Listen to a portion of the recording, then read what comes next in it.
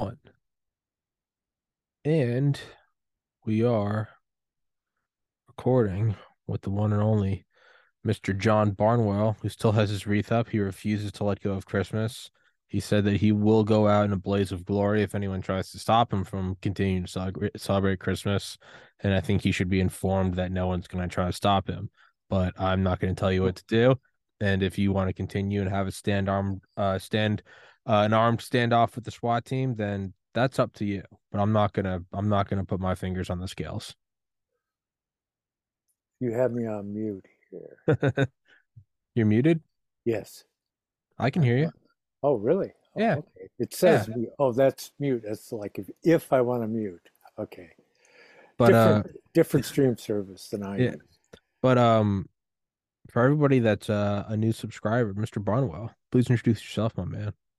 Well, my name is John Barnwell, and I'm living north of Detroit and have been there for a long time. My family goes way back in the Detroit area on my mother's side specifically. And I'm a author. I have two books.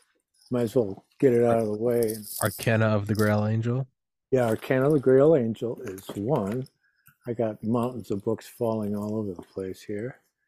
This is my first volume. It's you got me on reversal, so No, no, nobody no, can no. look at. It's mirrored. I can see Oh, it. oh, okay. The Arcana of the Grail Angel, that's spiritual science of the Holy Blood and of the Holy Grail, a study developed out of the work of Rudolf Steiner of the underground streams which flow from the Brotherhood of the Holy Grail to the Order of the Knights Templar to the true Rosicrucian Order. And that's some 640 pages with extensive diagrams based on the hand-drawn watercolor diagrams we found in a box that were done by Ernford Pfeiffer, the founder of biodynamic gardening and a direct student under Rudolf Steiner. Here's my second volume, The Arcana of Light on the Path. And that has a full series of what I call Grail diagrams.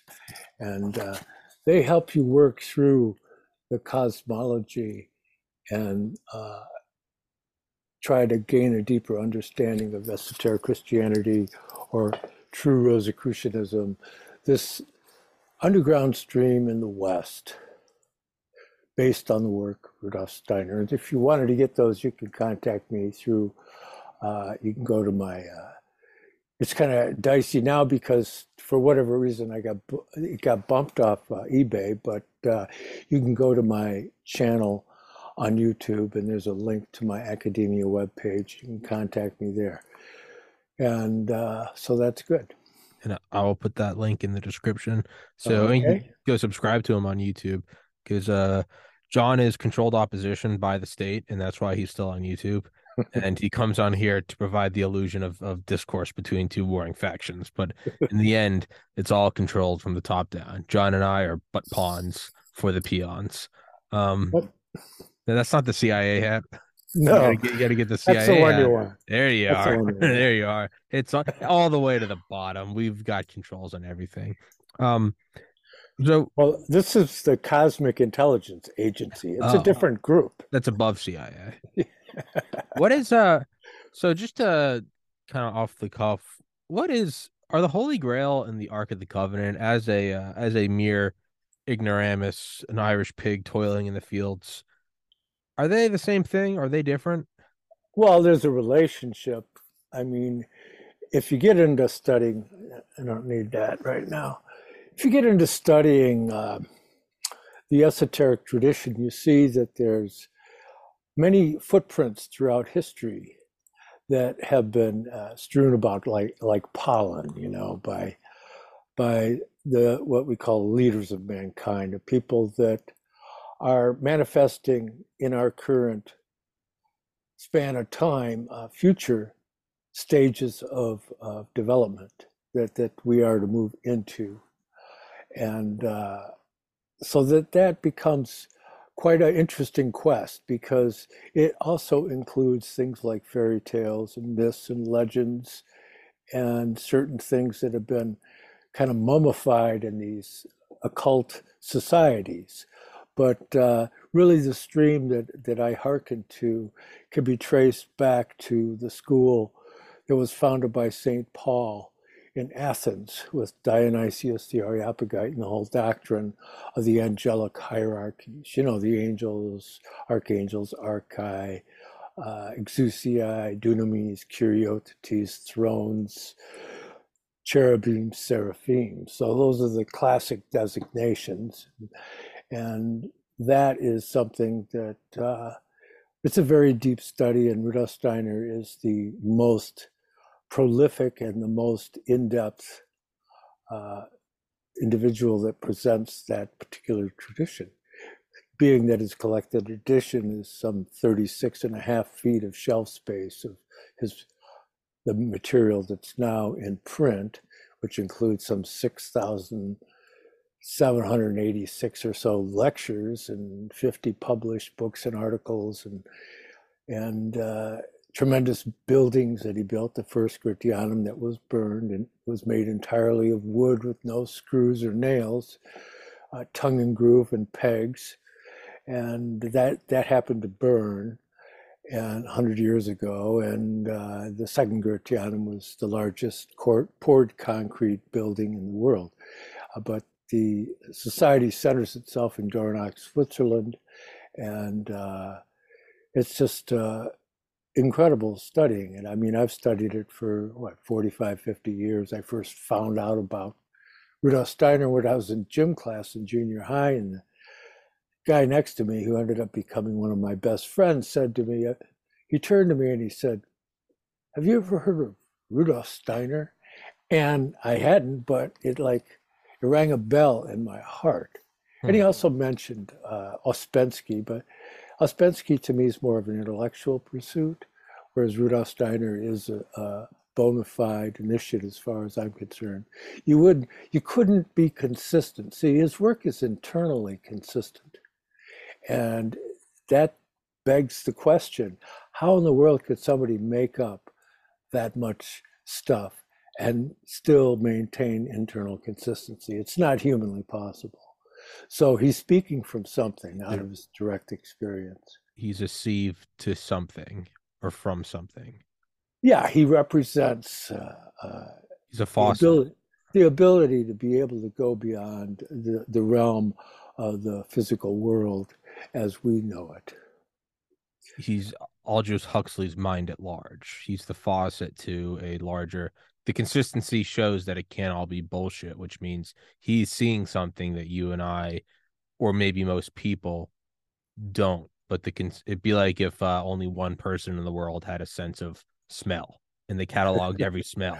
And we could, even if we couldn't smell, we could still look at his 36 and a half feet of smell charts. And when we did discover, olfactory nerves, we'd be like, no, it's consistent. Like, a rose smells like a rose, a chocolate smells like a, we'd have to conclude that this individual has a sense that we don't, and we would call it a nose. But the, it can't be bullshit. It's not. Even the best fictional author can't be that Yeah, consistent. I mean, I most people can't tell you what they had for breakfast yesterday, let alone be consistent over years and years and years. Yeah. And speaking usually with maybe just one note card with two names on it and a couple dates or something like Yeah. that. You know, he wasn't like, because European lecturers, a lot of them, they call them readers because they have a paper and they sit up there and they read their paper before an audience, and take questions.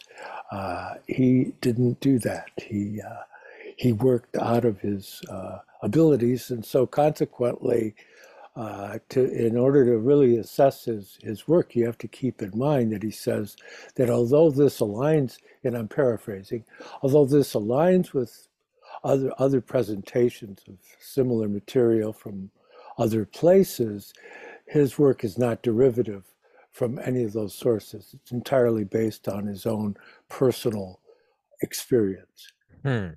And so he's not beholding to any secret groups or anything like He's that. not following a school of thought or. Well, he's able to dip in and out of different schools of thought and show how they interweave. I mean, this is the most difficult subject that one can study, as far as I'm concerned, because it involves the mysteries of time.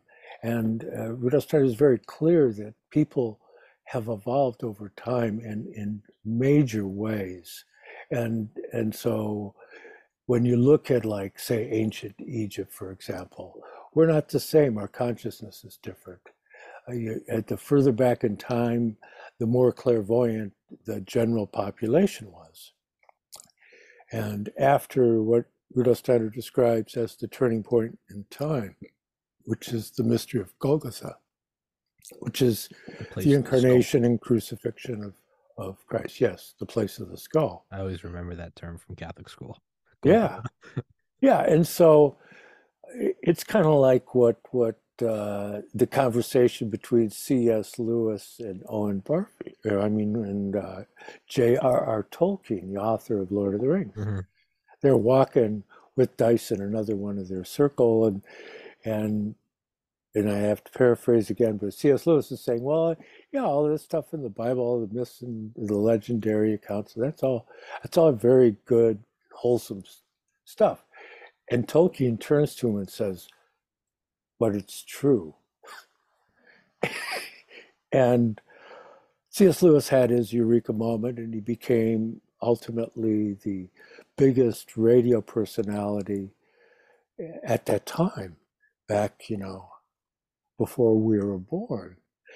And so it begs yet another question, because when you look at individuals like that, and then you look at the presence of Owen Barfield in that Oxford circle, the Inklings, as they're called, and then there's Charles Williams, who is a member of a Hermetic Magical Society with Arthur Edward Waite called the Golden Dawn. And you get into it and you start looking at things, and you look at, like, T.S. Eliot, the award-winning poet, uh, going on German radio and saying that he thought that the path into the future was through the work of Rudolf Steiner. And so even if you're not interested in things that are esoteric, you'd want to know, well, what is this thing that's tied into the creation of Waldorf schools, the largest private education system all over the world? And there's systems of dance and lectures on music, science, astronomy, uh, and really organic gardening. You can go on and on. It's just it's a cultural impulse that is truly profound, and yet it doesn't proselytize. That it's just, all he said was basically a healthy suspension of disbelief. That's all that's required for somebody to investigate it. And it seems like it's kind of, in a way, protected from your abstract materialists, because they fall asleep when they read it, Yeah. right? And they don't realize that's because it's like they're going into the spiritual world, which is where you go when you sleep. Yeah. Yeah. They think that they interpret it as, oh, it must be boring because I'm Boring. falling asleep. It's really, yeah. So it's kind of funny. But so I don't recommend listening to recordings of his lectures while you're driving a car.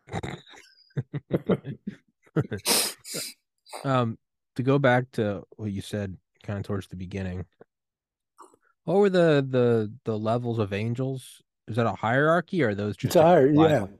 yeah. Yeah, the text that's come forward, it came out, it was originally written down in the 6th century by a representative of that school. All the leaders of that school took on the name Dionysius. So they sometimes publish it as pseudo Dionysius, like, because they know from linguistic analysis that, well, this can't be from the guy who was talking to St. Paul, because it's 6th century Greek, right? Hmm. And but Rudolf Steiner says, well, that's because the leaders of the school took on his name after him.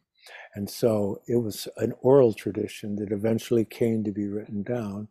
And then the uh, emperor of the Eastern Empire in Constantinople sent a copy as a gift to the court of Charles the Bald, the Carolingian Holy Roman Emperor, and it was translated out of Greek into Latin, and but you have Johannes Scotus Erigena, the Irishman, who was a tremendous philosopher. I mean, like when you if you read somebody like him, you almost have to say, I didn't know there were people that smart. I mean, because this guy's like synthesizing the wisdom of the ancient world like nobody's business, you know. And so it's funny today because I'm kind of old fashioned. I use these things that are called books, and I was one of the top rare book specialists in the world, specializing in the history of ideas and esoteric studies and also natural healing and all kinds of things.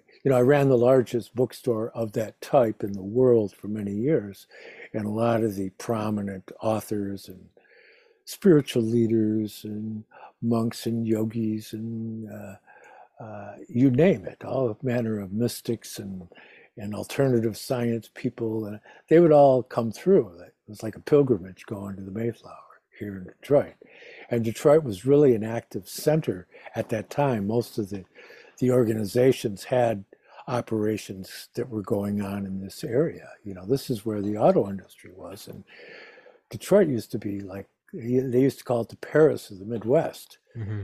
Now, I don't know, I could compare it with some other cities, but I won't bother. I mean, it's a shadow of its former self. But nonetheless, uh, we sold, according to sources I have, we sold more of Rudolf Steiner's material than anybody in the world, right? And eventually, I think it helped inspire the society to move their headquarters for North America in Ann Arbor, because it was in this area, And so there's a very active people working within the work of Rudolf Steiner that have come through the Detroit area. And I knew many of them. We used to have a group called the Monastic Club. And it was a gathering of people that were going to the Waldorf Institute of Teacher Training. My best buddy, Douglas Gabriel, who I've done great many podcasts with. In fact, I've been doing a biography podcast, a conversation with him I've done about 13 episodes or so with him. But he's a fascinating individual and my best friend, and he was part of that circle. And in fact, when I left the bookstore, he took my place. But he was the protege of the founder of the Waldorf Institute of Teacher Training, which was Werner Glass. And Werner Glass was a student of Walter Johannes Stein, who wrote the 9th century world history in the light of the Holy Grail, and was a direct pupil of Rudolf Steiner's. And see, it's quite interesting because he was the leading Grail researcher within anthroposophy, right? And so it's a fascinating undertaking, and it's a quest. It's all about improving your questions. I don't claim to have answers. I just think that I could probably help people come up with some more interesting questions as they go through their journey. And people want to go into greater levels of complexity.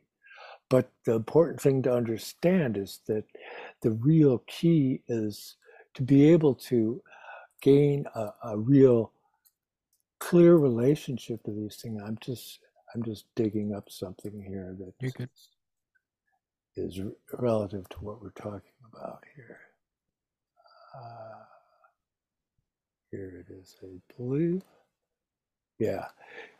The German Romantic poet Friedrich, Friedrich von Hardenberg, who wrote by the name of Novalis, he said, "The highest and the purest is the most common and the most understandable. Hence, elementary geometry is higher than higher geometry. The more difficult, the more intricate a science, the more derived, the more impure, and the more mixed." And so it's a bit of a conundrum because it's very complex, but it's based on being able to bring things into this simple worldview. Basically the Trinitarian worldview that is. So you see, there's 9 hierarchies. Well, there's three groups of three, right? That's nine. And then if you go into and you include the Trinity, then that's 12. That's another important number. And so it has to do with the esoteric application of number. And Rudolf Steiner says anytime a number is mentioned in scripture, it's meaningful. And it's kind of funny because it's can be confusing to people because he says, well, we're an ordinary person trained in modern you know, scientific ideas. And I'm paraphrasing again. He said, were they to read scripture, they would just have to set it aside as an interesting group of stories. And but yet he also says that mankind won't even come to understand everything that's in there until the end of Earth evolution. Mm. So, in looking at that, you go back to what Hegel, the great philosopher, said. He and again I'm paraphrasing, but he's saying that you know the Bible is remarkable in that the simplest person can read it and follow its guidance, or and some of the greatest and deepest minds have spent their lives, you know, grappling with its content. So it's something that's interesting because Christ came for all mankind. We all have access to Him as an actual being.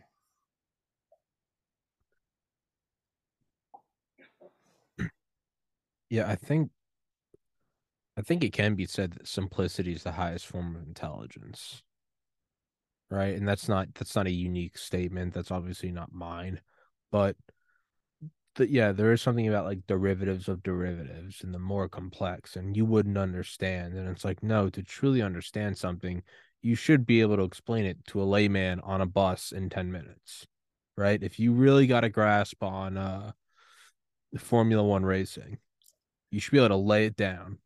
But Yeah, if you have to just, at least do the groundwork, you know, yeah, and that's the idea. And so when you look at the tradition in the West, again, a lot of it was conveyed with symbols. And so you would go like say you went to Chartres Cathedral, then one of the monks would take you around and show you various stained glass and paintings and carvings and give you an oral uh, teaching. And and that's something that a lot of people don't realize that these were great centers of learning. Were somebody to avail themselves of that, and that, but yet you also have that whole idea that Steiner said that in ancient cultures, it's like the architecture is clearly pointed at uh, a direction that it's about these super sensible beings, but the church itself, a church or a cathedral, it's a space that is only complete when there's a bunch of people in the building. hmm. That's the completion of its mission. It's really different from the secluded centers of the ancient mysteries. That it's something that's for the community. Because again, like I said, Christ came for all mankind. He didn't just come for a secret group or something like that. And it's interesting because in this day and age, I mean, I hear so much from other people with their podcasts, and they start talking about what they think this is about, or the Templars or Freemason, and they generally just show that they don't understand the development of those venerable institutions. And yes, they great many venerable institutions, including the church, have been kind of overrun by adversarial forces. Hmm. Really, you look at it, and that's the reality that they're looking at, but they don't know that. They think that the origin of these is based in some kind of devious plot, and that's just not true at all.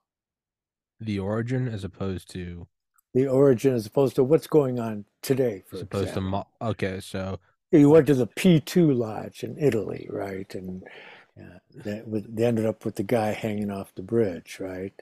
They become secret groups become avenues to become conduits of power, and that was not what was originally intended. See, and the concentration of power, because of the nature of mankind, it just doesn't work out good. so as opposed to being pure at inception and then over time and just give enough time and man will corrupt it. There's an idea that they were started as corrupt nefarious forces disguising themselves as pure. Yeah, that's that second narrative is the one I hear often, which just well, based on the work of Rudolf Steiner, isn't the case, and so it behooves one to look at things more closely. But materialists they want to find a simple answer. That's a double-edged sword on that quotation of Novalis, because just because he's saying that the more basic fundamental geometry is more profound, it doesn't mean that he wants you to be simplistic in your thinking. See, that's the subtlety of someone like Novalis, who is just absolutely astounding individual, and when you get into understanding the development of culture over time, and you learn to appreciate, and studied world cultures all over. I used to teach world history and American history in a master's program, and I got the books I've written, all the research that I've dedicated myself to. And it's to try and come to terms with the mystery of time, and like, for example, here's this is a bibliography I assembled of ancient Egypt and ancient Mesopotamia. And it's one of the largest private Egyptology collections in Egyptology and Mesopotamian study collections in the world in private hands. And so it's not like I haven't looked, see. And so when, like with that, what I do, I fulfilled a relational database where you could look up subject like, say, canopic jars in the Middle Kingdom, and it would tell you where to look, right? So that's what that is. It's a filing system. Of course, it's outdated. The data system we used, that was many years ago. But nonetheless, I guess I want to say that it's not like I haven't tried to find flaws in Rudolf Steiner's work. And the more I investigate it, there's things coming out still that support his indications.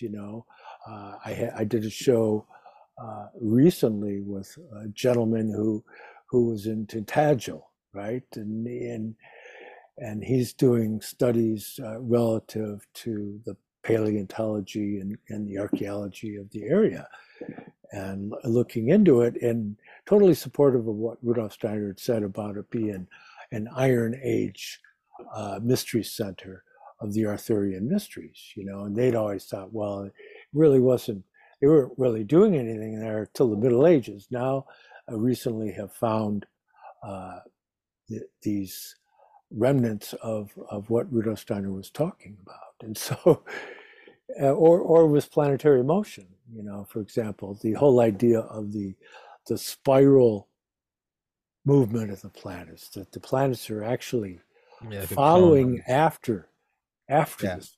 Well, he talked about that back in like the teens and 20s, Oh shit.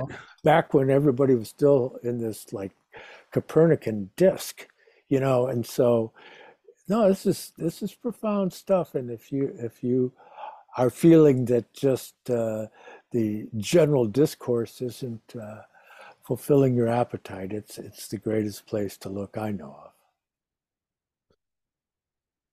So who's alive today? Who's a Steiner today that's making observations and predictions that won't fully be appreciated till 2120?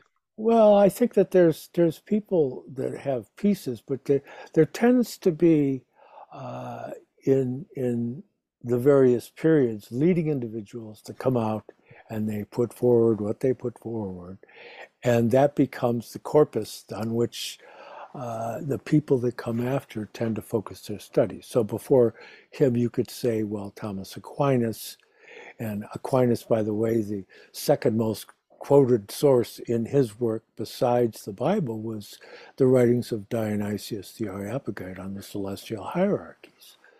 And so, and then before him with Aristotle.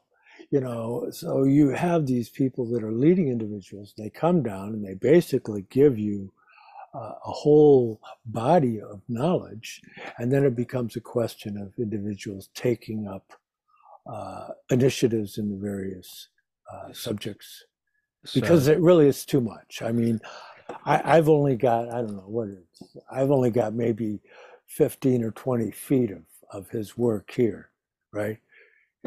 And that's not even half. Well, maybe around half, so, and I'm not going to pretend that I have been able to absorb, let alone because some of my recent acquisitions even gotten around to reading them yet. So it's a life journey, and there are people that focus on one particular facet of his work and make that their life's work. There's curative centers, there's people doing architecture, there's a very active theater activity.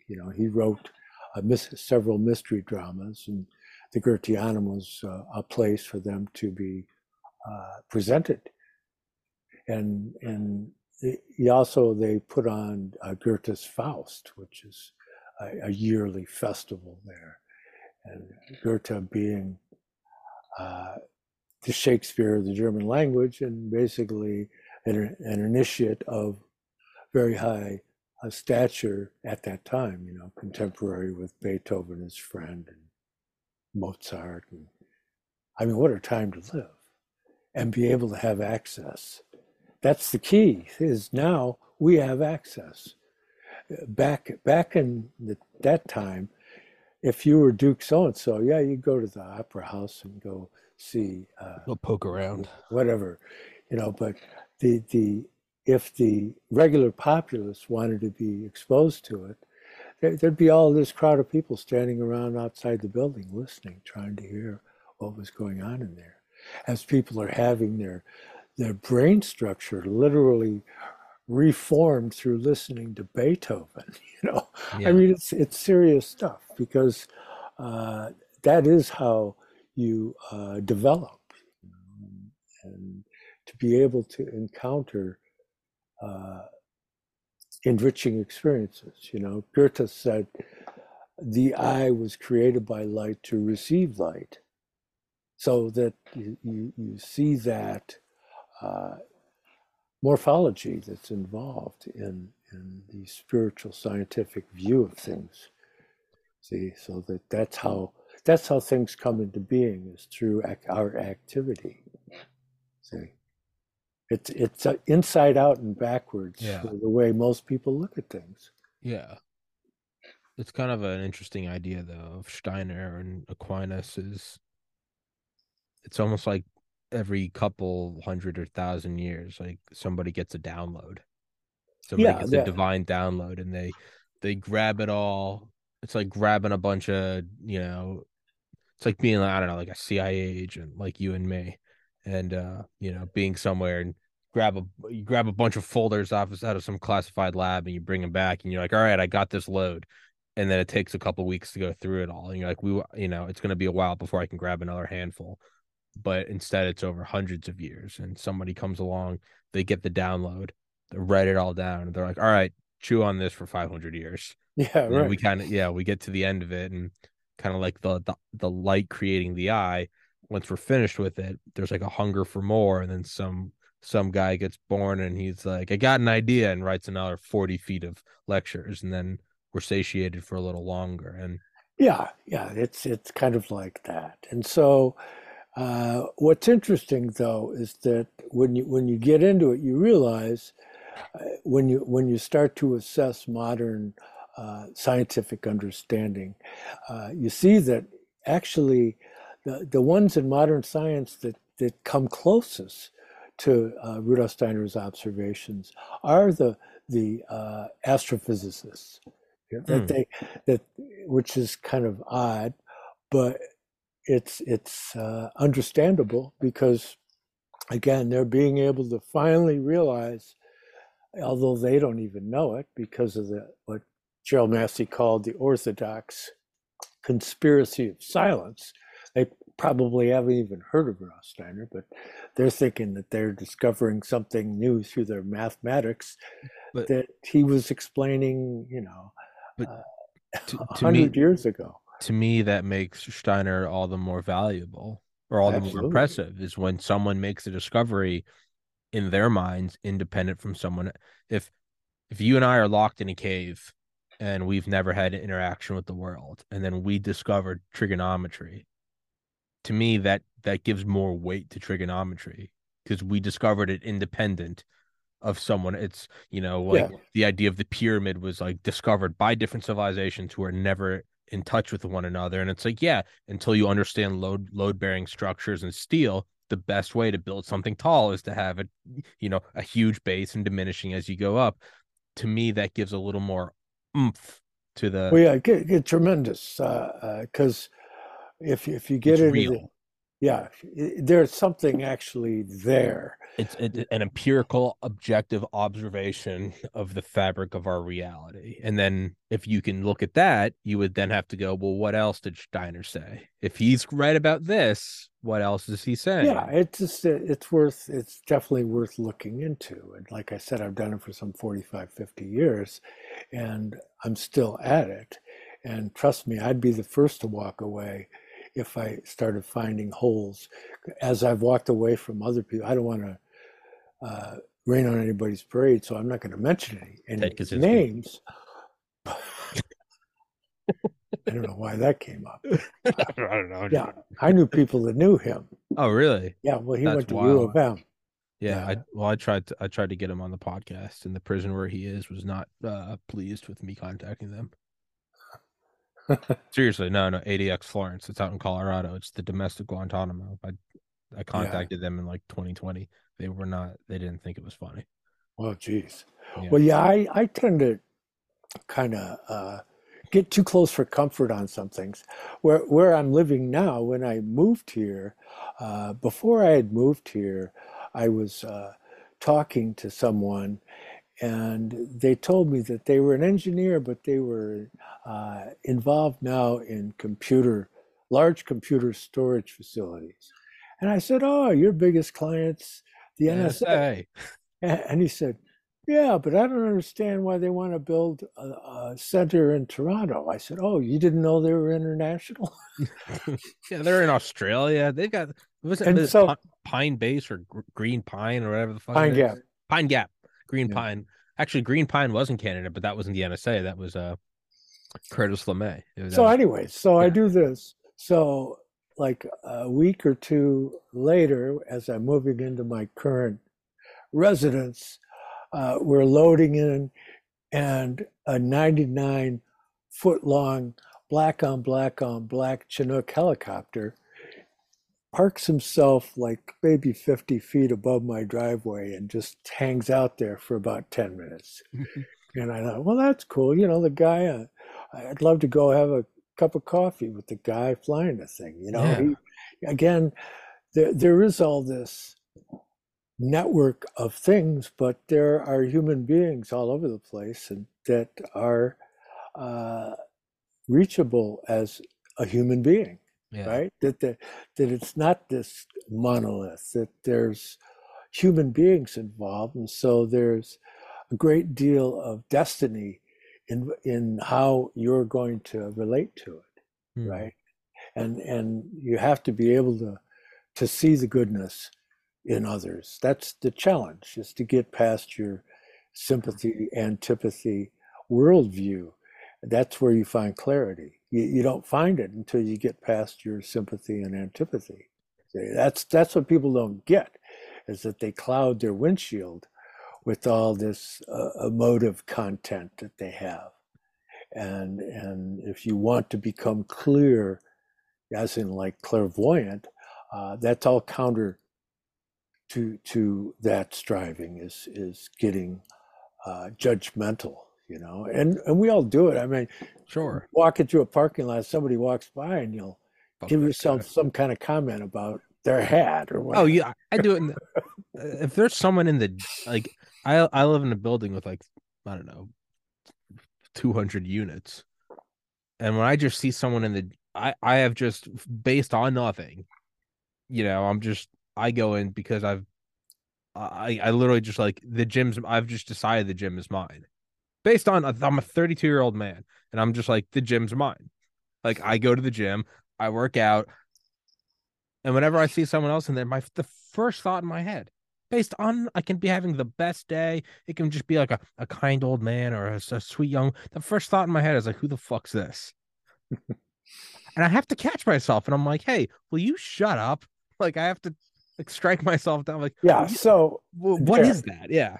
yeah. And so that's in Theosophy, in Sanskrit, they would use the terminology kama rupa. That's the desire vehicle. Kama, desire, Hmm. rupa means vehicle. And that's what we need to transform to get to the next, where it transforming that kama rupa into the spiritual soul. And but in order to do that, we're in the fifth post-Atlantean period within the study of spiritual science. So, yeah, the precession of the equinox is 25,920 years and 2,160 years per age. And this equates back to the human heartbeat and breathing rhythm. So if somebody complains, well, it's not exactly the same as the astronomical figures. Well, no, there's that kind of lag distortion of the Wiggle room. material realm. The real important number relationship is to your heart and lung rhythm, right? So you take on average 25,920 breaths in a day, okay? Figure it out. Yeah. Your heart beats around 72, and 1 degree precession of the equinox is 72 years, right? Yeah. And so that's what we're looking at, that the macrocosm microcosm relationship. And it's a cosmic Christianity, basically. It, I think a book you would really like, and I had the author on. He's a really cool guy, and I need to read the book again because it was fascinating. It's the Yugas by, and I mean I know you're aware of the Yuga. I don't mean that. The way he wrote the book though is very fascinating by Joseph Selby, and pretty young guy, but the book is fascinating, and I do need to read it again because like we were saying earlier about simplicity. I can describe things about like the Cold War or podcasting simply because I understand it. I can tell you all about weightlifting because I understand it. I realize when I'm vocalizing it now, the fact that I can't put it into simple words means I don't understand it well enough. But that was a really I need to go back and read that again. Yeah, well, that brings up an interesting point because if you start to study esoteric studies, you'll find that in the West, that there are only really three primary sources for the mysteries of time. And that's Madame Blavatsky's Secret Doctrine, the work of Rudolf Steiner, and the Transcendental Universe by C.G. Harrison. He was an independent, high church Anglican Rosicrucian, and he wrote a few books. And that's lacking in most, like if you get into like the traditionalists and all that, it's very brief mention of the ages and all of that. They don't really give you the mysteries of time. But it's important to understand, Rudolf Steiner had said that through the ascension and resurrection of Christ, one of the most important things that he left us is that he gave us back the mysteries of time. And so to be able to understand and unlock the principles of metamorphosis involved in human evolution, that's a key quest within the tradition of spiritual science, or anthroposophy as it's called, Rudolf Steiner's work.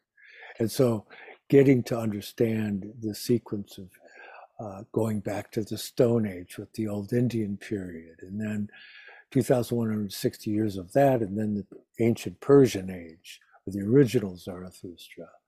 And then after that, the Egypto Chaldean Babylonian period of, the high Egyptian culture and all of that. And then it goes to the Greco-Roman period.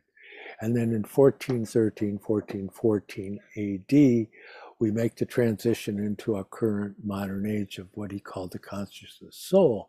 And it's our mission to transform the consciousness soul from just being like this abstract, rational consciousness, to be able to develop the spiritual faculties to transform it into the spiritual soul in preparation for the sixth post-Atlantean period. And that would be a time in which people will be more concerned for others than they are for themselves. But you can see right now that we're in the age of the fifth post-Atlantean period, is an age of egoism and just, look what I did, look what I got, give me some more. I mean, even like the big hero was Donald Trump, and he's like, look what I got. That's that thing, and that's a real problem. But at least he was in support of freedom. See, and that's the key, because if you don't have the freedom, the Christ impulse has to do with coming to it out of your own free will and accord. It's not something like, do it or we're going to chop your head off. Yeah, love me Right? or I'll kill you. Yeah. Yeah, right. So it's the mysteries of love and the mysteries of time, and it includes a path of wonder, awe, and reverence. And it's just wonderful, actually. The and we got to wrap this up in a couple of Yeah, minutes, but I yeah, was that's thinking fine. about just like the ironic dichotomy of my own daily life. I don't know if that's the right word, dichotomy, where I'll go from as soon as I wake up, I immediately go to the gym, to the sauna to a cold shower to meditation, meditation to podcast. And during that meditation, and I'd go through the hot of the workout and the sauna to the cold shower, and I'm just, it feels better than any drug. Just feeling great, sitting down and made bed, sitting on the pillow, 20 minutes, just go inwards. And there's just always these, takes like 10 minutes. We just start to get these waves of, it's gonna be okay. Everything is going. Whenever I just look back over the last 3 years of this podcast, like the pieces fall like a Swiss watch. The pieces fall into place. God's looking out for you. So long as you do it with love, do it with honesty, do it with integrity, acknowledge your own faults, acknowledge your mistakes, try to, be aware of the ego. And it's gonna keep working. And then it always surprises me. And I can never see what the next thing is coming. But when it comes, I'm never surprised. I'm like, that's God. And it's just like it's gonna be okay. And then the Well, that, and second that's well, I was gonna say, and then the second I get out of that mindset and I do a podcast, I'm like, how the fuck is this thing gonna work? It's never gonna make money. I'm so screwed. I'm gonna be on the streets. It's just like I just go from this like God's like, you're gonna be okay. I'm like, thank you. I am so fucked. It's just without a second thought. I just well, it goes back to, there's a line in Goethe's Faust. He says, uh, "Two souls, alas, dwell within my breast." Right, and that's that whole idea of, there's that spiritual striving, and then there's the dragon, and that the dragon wants to inhale the universe. They want to have it all. Bring it on. I think maybe the funniest example of this is because you put me in touch with Roseanne Barr, and that was a little over a year ago.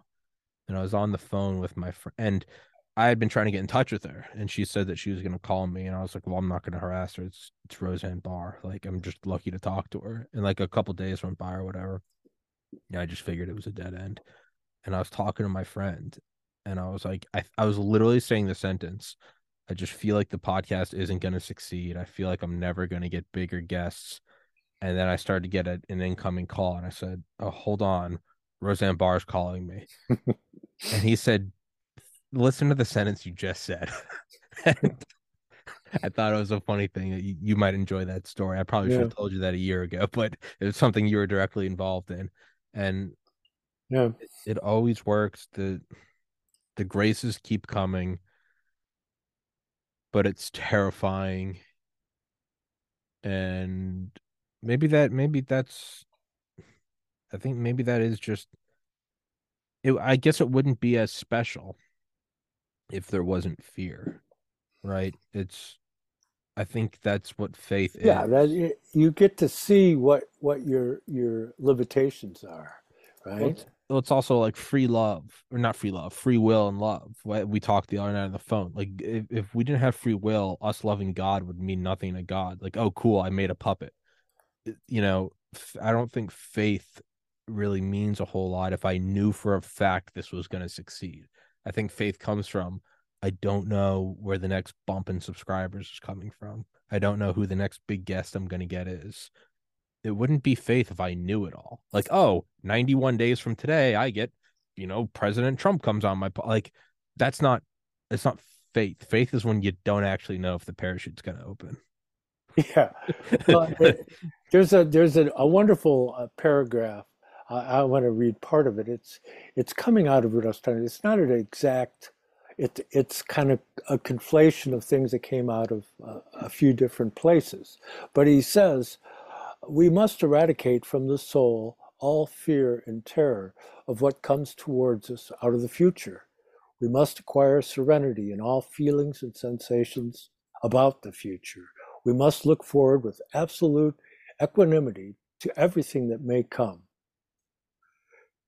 And we must think only that whatever comes is given to us by a world directive full of wisdom.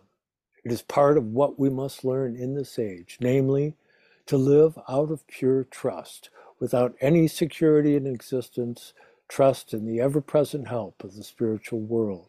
Truly, nothing else will do if our courage is not to fail us. Let us seek the awakening from within ourselves every morning and evening. And so that basically That was perfect. that sums up That was perfect. the way I try to point my compass. That That's what was that I'm was perfect. That yeah. was Yeah, I'll email it to you so you please no, can. please do. I It's mean, powerful you know, because there yeah. isn't anything more important than being able to get that whole idea of equanimity, because that's basically what Christ What does that what is does that come to mean? show us. What does equanimity mean? Well, in balance, Okay. equal, to be in the equal position between it's you have what Rudolf Steiner talks about, the opposing forces of Lucifer and Ahriman. Ahriman, the spirit of materialism or satanic, and Lucifer, that he's like the light bringer, but it's the selfish false light. It's not that I am the way, the truth, and the light of Christ. It's he, because he's only a bearer. He reflects that light. Lucifer does. Christ is the light. Wow. There's a big difference. Yeah. And so, in being able to come into a balanced relationship between those two extremes, because Lucifer is going to tell you, "Oh, this is all just a dream. Don't worry about it," and Armand's going to say, "Oh, that's just a bunch of hallucinations." Right? And so you have a between these two guys that are, it's their job to tempt you and get you to lose your way. It's good cop, bad cop, but they're both Yeah. bad. And but Christ is infinitely more powerful, but you have to You have ask. to choose. Yeah. You have to Yeah. choose and you have to, right? And you have to have the freedom or the Or valuation means of your or the value is fucking nothing. It doesn't matter. You've already seen yeah. the end of the movie. It's no big deal to be a really well behaved marionette. No, yeah, I mean, congratulations to the craftsman that made it, but that's all it is it's a yeah, you're not there's no part of it that's surprising. But yeah, whereas the demons tempt you and they want to call it's almost you can almost go along the same lines of like rape. It's non-consensual versus you have to not trying to I'm genuinely not trying to make light of rape, but that's what it's non-consensual. It's constant temptation and it's yeah, Yeah, but see, if you get into, like, say, Goethe's Faust, and where he ends up Faust, ends up signing an agreement with Mephistopheles, and he signs it in blood. Hmm. And Gert, blood is a very singular fluid, right? And that you have to acquiesce to evil for it to really gain a strong foothold. You have You to agree, it's gonna try to come in. It's gonna bang on your it's door, gonna it's gonna bang on your door really hard, but but you have to like open it. well, Douglas used to be an exorcist, right? And he was trained in the church to be an exorcist, like he says, and that in all cases of true uh, demonic possession, that it was voluntary. Yeah. Okay, that these people, uh, and they don't have to like really make the decision in that way, but that they give themselves over to the evil, and that gives access to these demonic forces. Okay? Whereas, And he's been an exorcism with stuff flying around the room and all yeah, that stuff you see in the movies. I mean, he could tell you the people that are in the movies, who's it's based on, and yeah, about when he met them. It's yeah, like, yeah, yeah.